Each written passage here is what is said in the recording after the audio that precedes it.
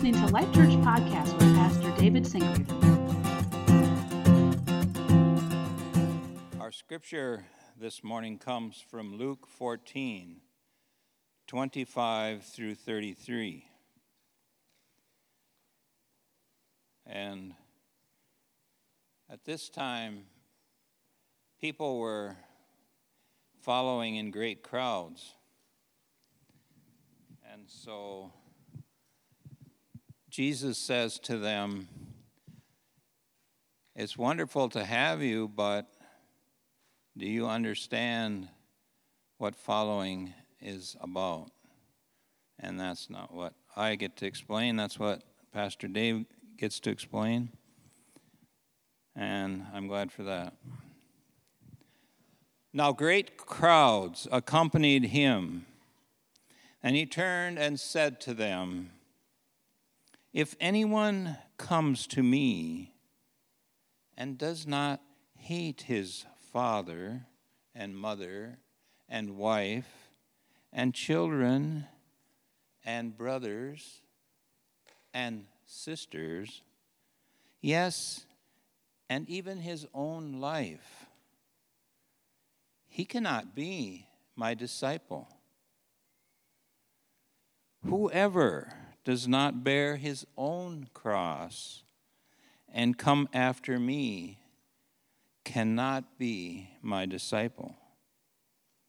For which of you, desiring to build a tower, does not first sit down and count the cost, whether he has enough to complete it?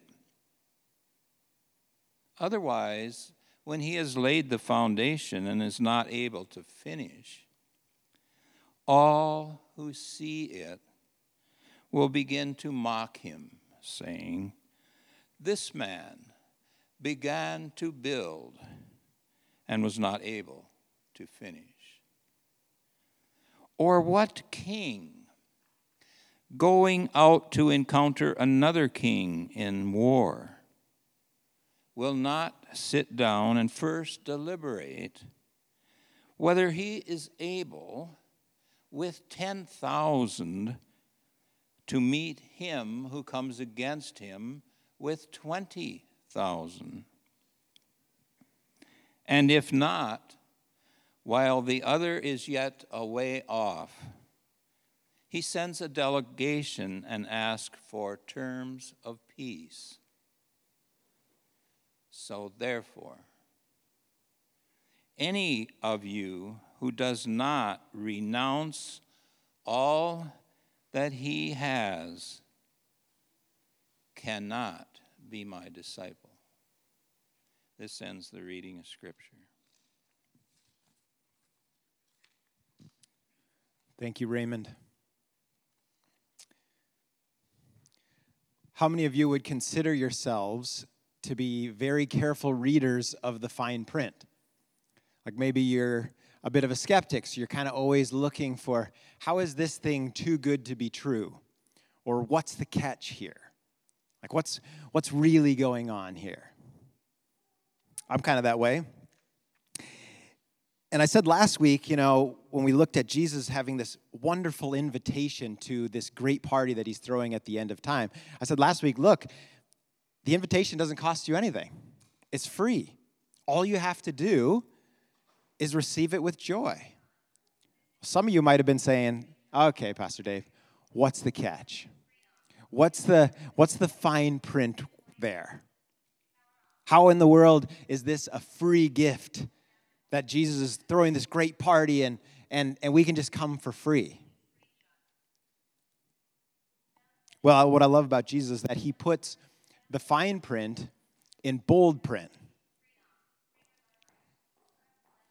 No worries, Scott. I had that happen once in a class. It's awful. What I love about Jesus, he puts the fine print in bold print. He puts it in font 900 so that nobody can miss it. He doesn't try to hide anything from us. Right after that passage that we looked at last week where he's talking to us about this great party that he's inviting us to, he comes this great crowd, and he tells them what it will cost them to be his disciples. And this is where Christianity is a bit tricky, right? Because here's the big idea today. Salvation is free. Discipleship is costly. You might have wrestled with this before, right? Like, which one is it? Is it free or is it costly? Salvation in Christianity is free. Discipleship is costly. Salvation's a free gift. We receive it by grace through faith. Grace just means gift. So we grab hold of that gift by faith. We say, I trust you, Jesus, that you're giving me that gift of salvation. We realize it's not our works that save us, it's Jesus' works that save us. We couldn't do anything to save ourselves. God had to come and do that work for us. And we advertise this as the church all the time. Salvation's free. Come receive God's free gift of salvation. But perhaps the church has erred by not telling as clearly the second part of that truth, right? Which is what Jesus tells us so clearly right here. Accepting that free gift of salvation means signing up to follow Jesus, which is actually incredibly costly. Many of you have been following Jesus for many years. You know that it's true. It's incredibly costly. In our context here, Jesus is on his way to Jerusalem and a cross, but this great crowd that's following him thinks that he's on his way to Jerusalem and a crown. They think he's the Messiah. They think Jesus is coming to overthrow the Romans. He's going to liberate Israel. He's going to do all the things that they thought the Messiah was going to do. They think Jesus is the big winner. And so they're like, if I'm on his coattails, if I'm following him, I'm going to be a winner too. And so Jesus stops them, teaches them that discipleship carries a high price tag. Those who aspire to follow him should count the cost before signing on the dotted line. And see, friends, Jesus is not just selling fire insurance. Right? He's not just saying, hey, if you don't want to go to hell, just pray this prayer, and then you're good to go for the rest of your life. Like, we don't have that anywhere in the Gospels. Jesus is inviting people to be his disciples. And so receiving Christ's free gift of salvation means signing up to follow him. It's the first step in discipleship, which is very costly. It's kind of like this. If someone gave you a gift and it happened to be a boat, that would be an awesome gift, right? You'd be like, wow, a free boat. That's amazing. But for those of us who have owned boats before, you also know that's a costly gift, right? Because boats, they're always breaking down. There's always something to be fixing on them. They're very, very expensive, not just to run them, but to keep them in working order. If you want to keep that boat in working order, it's going to cost you a lot. So was it a gift? Yes. Is it a costly gift? Yes. There's a couple of funny statements about boats that I learned once I got a boat. And a lot of my friends said, yeah, the two best days of boat ownership, the day you buy it, the day you sell it. That's because it's so costly. Some of my other friends say a boat is a hole in the water that you throw money into. It's because it's really costly. Christianity is a lot like that. Jesus gives you salvation as a gift, but receiving that free gift means an entirely different life for you because you're signing up to follow him. It means now your life belongs to him, which is going to mean some significant cost. It's going to be terribly expensive. How expensive, you might ask? Well, we're going to look at it here in the passage today. Jesus puts it as plainly as he possibly could.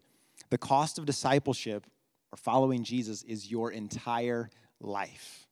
That's the cost. Jesus breaks it down into three massive statements that are actually pretty terrifying. Three things we must do if we're going to follow him. We got to hate our family. I know, I'm popular, right? Hate your family, take up your cross, and count the cost. Jesus is no PR specialist. Hate your family, take up your cross, and count the cost. Let's look at it together. First of all, you got to hate your family. Oh, how unpopular. He says in verse 26, if anyone comes to me and does not hate his own father and mother and wife and children and brothers and sisters, yes, even his own life, he cannot be my disciple. And back in Jesus' day, even more so than now, family was everything. Like, family was everything. If you didn't have family, you were pretty much bound to be poor. Family was your future. Family was your inheritance. It was your security. And Jesus says, whoever doesn't hate his family can't be my disciple? What in the world is going on here? Now, we have to understand this word hate a little bit. It's not a bad translation there in the ESV. It just has a large semantic range. It can mean several different things. And according to Gingrich's Greek lexicon, this word is an example of a Hebraism, which means to prefer more than, or to prefer less or to love less. So he's saying you need to prefer your family less or love them less if you're going to be my disciple. It also means to require single-minded loyalty and discipleship. So what that word really means is if your love for your family or your love for even your own life, Jesus says. Of course, Jesus isn't telling us actually to hate them. He's told us to love everyone, including our enemies. So what he's saying is if your love for them does not pale in comparison to your love for me, you can't be my disciple. If your love for me, if you don't prefer me over literally everyone in your life, you can't be my disciple. I like how Eugene Peterson puts it in the Message translation. He says, simply put, if you're not willing to take what is dearest to you, whether plans or people, and kiss it goodbye, you can't be my disciple. Without question, there are many thousands of Christians who have had to pay this price for discipleship, for following Jesus, this price of preferring Christ over family. I've spoken with some Christians who converted from Islam, and in nearly every case, their families totally disowned them when they converted. Right? Some of them even threatened to kill them. Because that was such a, like, you don't do that. You don't leave your family's faith. They know what Jesus is talking about here firsthand. I've also encountered marriages where one spouse, they got married and they were both Christians, but along the way, one spouse says, I don't want to be a Christian anymore. I'm done with this. Well, what then? Those people get what Jesus means here at a different level. Some of you have children or siblings or parents who are not Christians. You know how isolating it can be to follow the Lord Jesus. Like, he doesn't have any problem saying it. This could cost you relationships with your entire family. And I think it's important for us to remember that when Jesus says this, he's not just being hard, but he's also provided for you in the midst of that. Like, throughout the scriptures, Jesus teaches us that our first family really ought to be the church. That the most important relationships in your life, now that you're a Christian, are not those relationships that you receive through human blood, but through Jesus' blood. Like, you're related to all these people that you see in here by Jesus' blood. And so Jesus isn't saying, now you got to live without family. He's saying, your first family is the church. It's the body of Christ. It's the people that I've provided for you. And if you find yourself like a fish swimming upstream in your biological family, if you find yourself as a lone ranger there, take heart. Jesus gets it. He knew that this could be part of the cost, and he's provided for you along the way. But nonetheless, that's the first big requirement of discipleship is hate your family or prefer them less than Jesus. That's not all. Jesus goes on to say, you got to take up your cross. Verse 27, whoever does not bear his own cross and come after me cannot be my disciple. So all of a sudden, Jesus is talking about real death here. The Romans had invented crucifixion. And so everybody that Jesus is talking to here knew what he was talking about and probably had an image in their mind. Right? Crucifixion was a horrific kind of death. These people had probably witnessed crucifixions. The Romans were famous for squashing rebellions, and they would crucify people along roadsides for miles at eye level so other people could walk by and see, this is what Rome does to people that try to rebel. Like, it would be a vivid, traumatic imagery in these people's minds. And that's different for us today, right? When we hear take up your cross, the cross for us is a sign of faith. It's a sign of hope. It's even a sign of comfort to us. But keep in mind, Jesus said this before his death and resurrection. So the cross to these people was nothing but a picture of torture and execution. It was the most unpleasant imagery that Jesus could have possibly used here to describe discipleship. It's hard to find a modern comparison. But I think it's important to realize, hey, Jesus doesn't just say, all right, you guys, strap on your hiking boots. We're going for a pretty hard hike, and it's going to be kind of rough, but you're going to get to the top, and you're going to be a little worn out, but it's going to be all right. You're going to make it. No, he doesn't say that.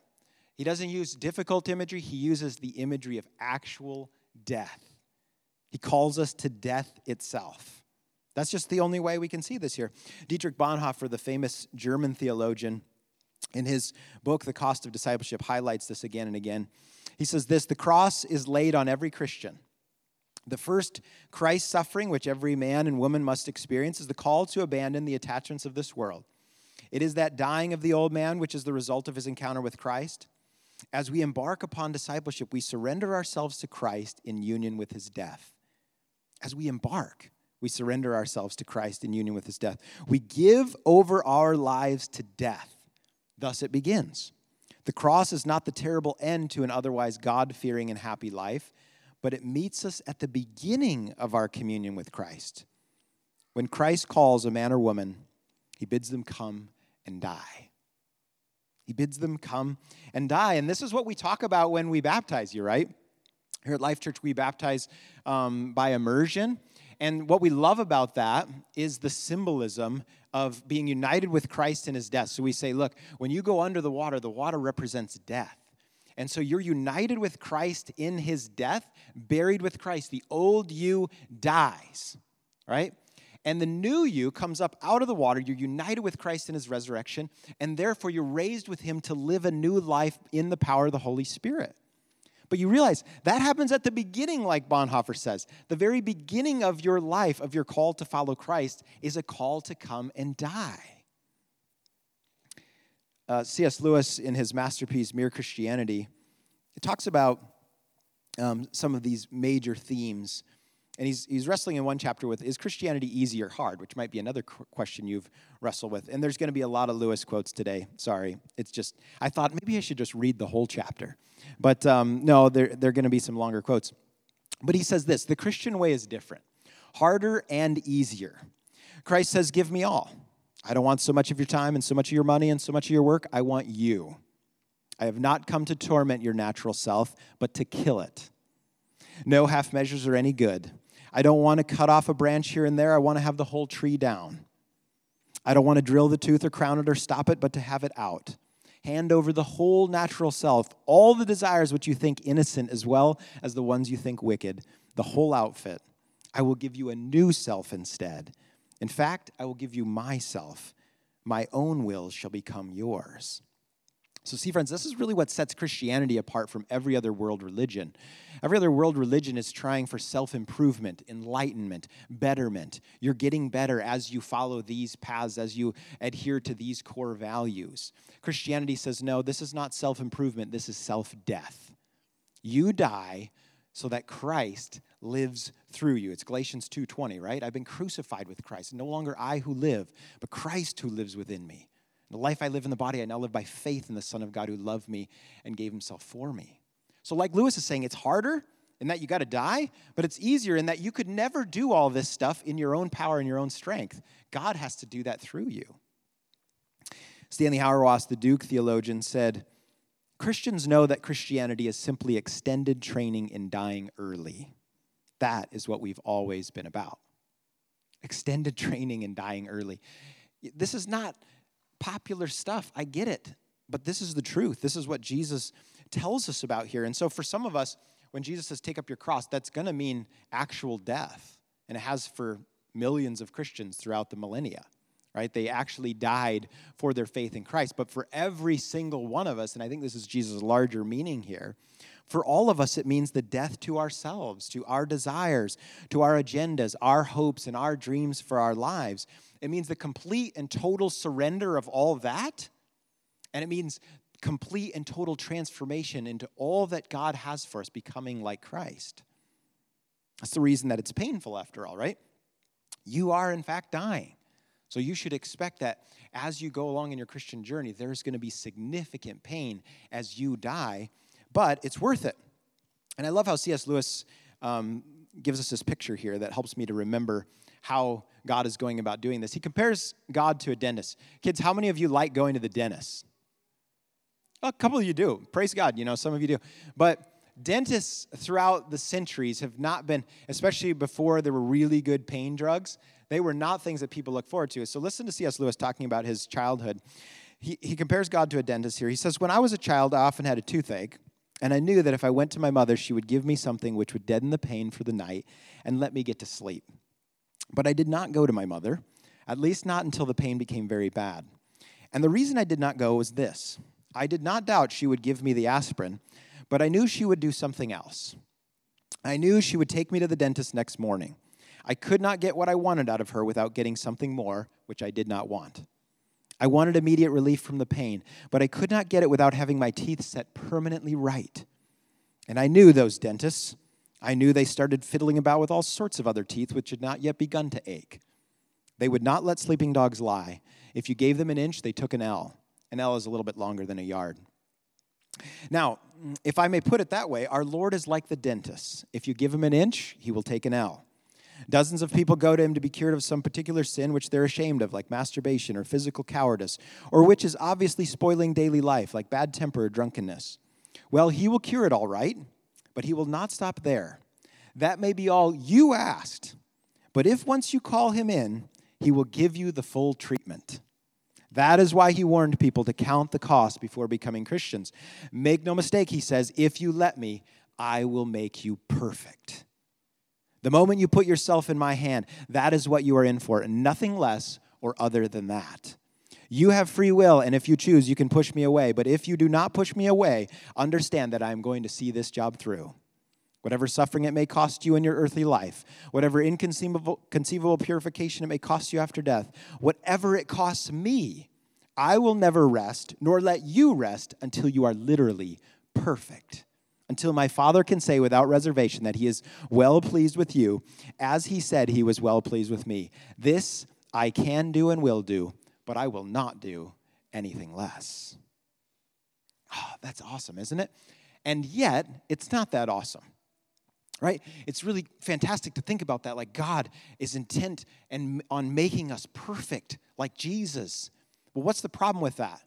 We don't really want to be. Right? The problem is we don't really want the full treatment. We're just like Lewis. We just want that one tooth that's aching. Take care of that one. Give us some medication to deaden the pain. We don't really want the full treatment. And Lewis goes on to talk about that. He says, I think that many of us, when Christ has enabled us to overcome one or two sins that were an obvious nuisance, are inclined to feel, though we don't put it into words, that we're now good enough. He has done all we wanted him to do, and we should be obliged if he would now leave us alone. As we say, I never expected to be a saint. I only wanted to be a decent, ordinary chap. And we imagine when we say this, we're being humble, but this is the fatal mistake. Of course, we never wanted and never asked to be made into the sort of creatures he's going to make us into. But the question is not what we intended ourselves to be, but what he intended us to be when he made us. He is the inventor, we're only the machine. He is the painter, we're only the picture. How should we know what he means for us to be like? That's a great question for you to ask yourself. Like, all of us have in our minds an idea of what we would like to become. But did you know God's idea for you is infinitely better and greater of what he envisions you to be? Like, your idea for yourself is so far short of where God intends to get you. I love how our text from Jeremiah says this, that God is in control of this. He says in Jeremiah 18:6, "Can I not do with you, O house of Israel, just as this potter has done, says the Lord. Just like the clay in the potter's hand, so you are in my hand, O house of Israel." So when Jesus comes to us and says, this is going to be the death of you, when he says, take up your cross and follow me, yeah, that's really difficult to hear, but you have to understand he means it for your own good. He means to make you into something so beautiful, so radiant, that if you could see yourself now, you'd be strongly tempted to worship yourself. An incredible, incredible being. So the suffering, the dying to yourself, it's not an arbitrary cost. It's not a meaningless cost. It's a cost that has a real purpose. You're dying so that you can become the creature like Christ that God meant for you to be.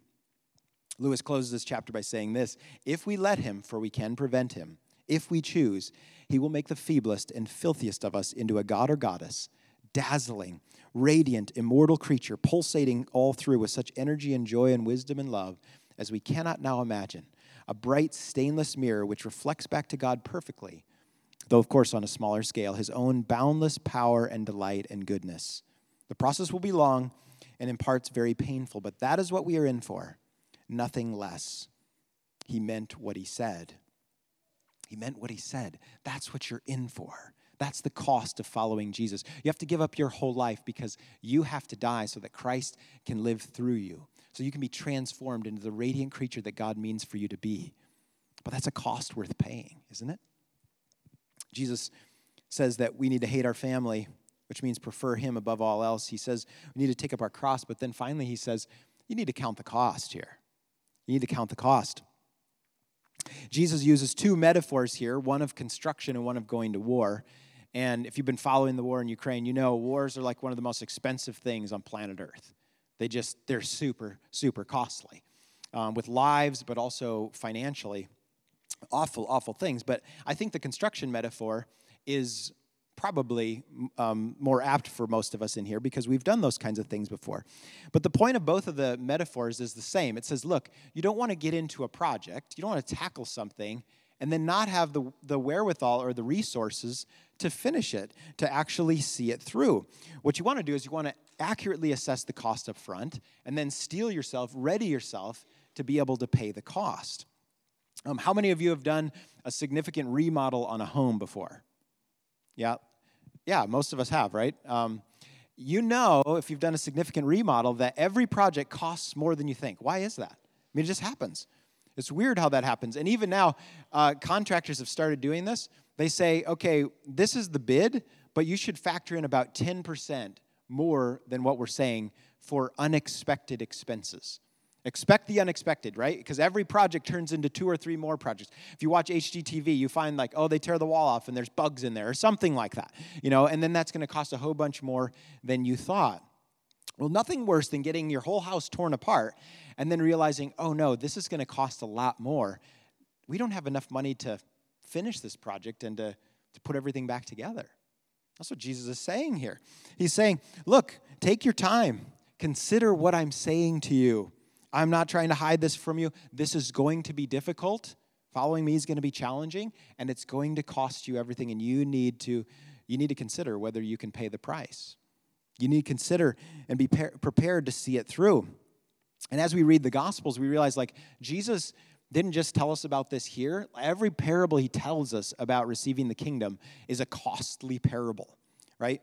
Bonhoeffer calls this, what Jesus describes so repeatedly in the Gospels, costly grace, which kind of seems like a contradiction at first, right? When you say costly grace, because grace just means gift. So how can you have a costly gift? Isn't a gift something that's supposed to be free? How can you have a costly gift? Well, again, it's kind of like that boat idea, right? You can have something that's both a gift given free, but then there's a cost to doing it, to keeping it up and things like that. Listen how Bonhoeffer describes costly grace. He says, costly grace is the treasure hidden in the field. For the sake of it, a man will go and sell all he has. You remember that parable? It is the pearl of great price, to buy which the merchant will sell all his goods. Remember that one? Jesus told that one too. It is the kingly rule of Christ, for whose sake a man will pluck out the eye which causes him to stumble. It is the call of Jesus Christ at which the disciple leaves his nets and follows him. And I feel like this might be one of the things that's missing from our evangelism efforts these days. A lot of times when I've shared the gospel with people, I feel myself wanting to kind of go around this part, But Jesus never does that. Understand, when he invites people to follow him, he never sugarcoats it. He never feels like he has to put things in fine print. He never tries to entice people. In fact, when I read Jesus talking to people, I'm like, is he trying to talk people out of it? Because that's what it seems like to me. Like he's like the worst salesman ever. He's clearly just going right after it. Like he's not hiding anything. He's just saying this is going to be incredibly costly. And I think that's why he's telling us up front. He's saying consider the cost. Make sure you're willing to part with absolutely anything in this life if it comes between following me and that thing. This is how Jesus basically sums up the whole passage. He says, in case we missed it, in one last devastating blow, look at verse 33. So therefore, any one of you who does not renounce all that he has cannot be my disciple. Tough stuff, isn't it? I know, I'm sure this was hard for the crowds to hear, especially their expectations of Jesus as they were growing. This would have been really disappointing. But one benefit that we have over the crowds of that day is that we've seen Jesus model what he's talking about here, right? Before he calls us to pay a costly price for discipleship, we see Jesus paying the cost for us. He never calls us to do something that he isn't willing to do first himself. I love how Bonhoeffer puts this. In his book, he says this, costly grace is the gospel which must be sought again and again and again, the gift which must be asked for, the door at which a man must knock. Such grace is costly because it calls us to follow, and it is grace because it calls us to follow Jesus Christ. It is costly because it costs a man his life, and it is grace because it gives a man the only true life. It's costly because it condemns sin, and it's grace because it justifies the sinner. Above all, it's costly because it costs God the life of his Son. You were bought at a price. And what has cost God much cannot be cheap for us. You understand that, right? Above all, it's grace because God did not reckon his Son too dear a price to pay for our life, but delivered him up for us. Costly grace is the incarnation of God. You guys get that? Do you understand that? Our Jesus is this costly gift. This costly gift that God gave for us, who then calls us into a costly discipleship. And if you're here today and you're not a Christian, we're just not going to sugarcoat it like Jesus does here. We're going to say exactly what Jesus says and say, come, receive this costly gift. Jesus has done everything that you cannot. He has died and risen again so that you can be saved. Come and receive him. It's free today. And it will cost you everything. It will cost you everything. There's going to be people up here to pray with you. If that's you today, I would urge you to come, but I would urge you to do exactly what Jesus calls you to do, to consider the cost as well.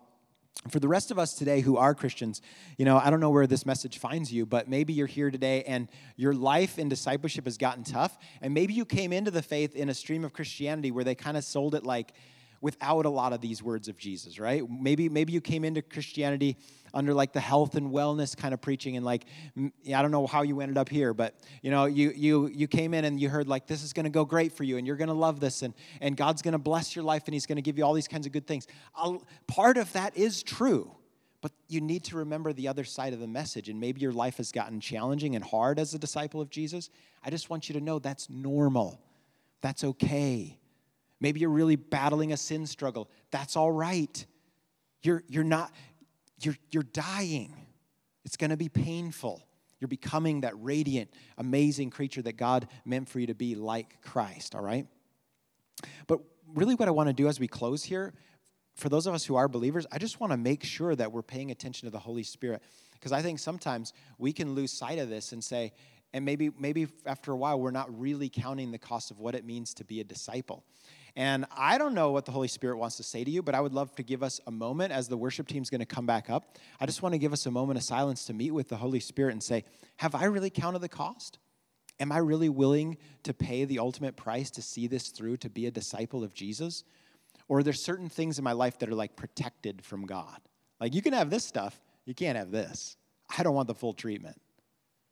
What are those things? Let's go to the Lord. Let's ask the Holy Spirit. Holy Spirit, will you just speak to me now about my discipleship? And will you make me ready for a costly discipleship? Amen? Let's pray.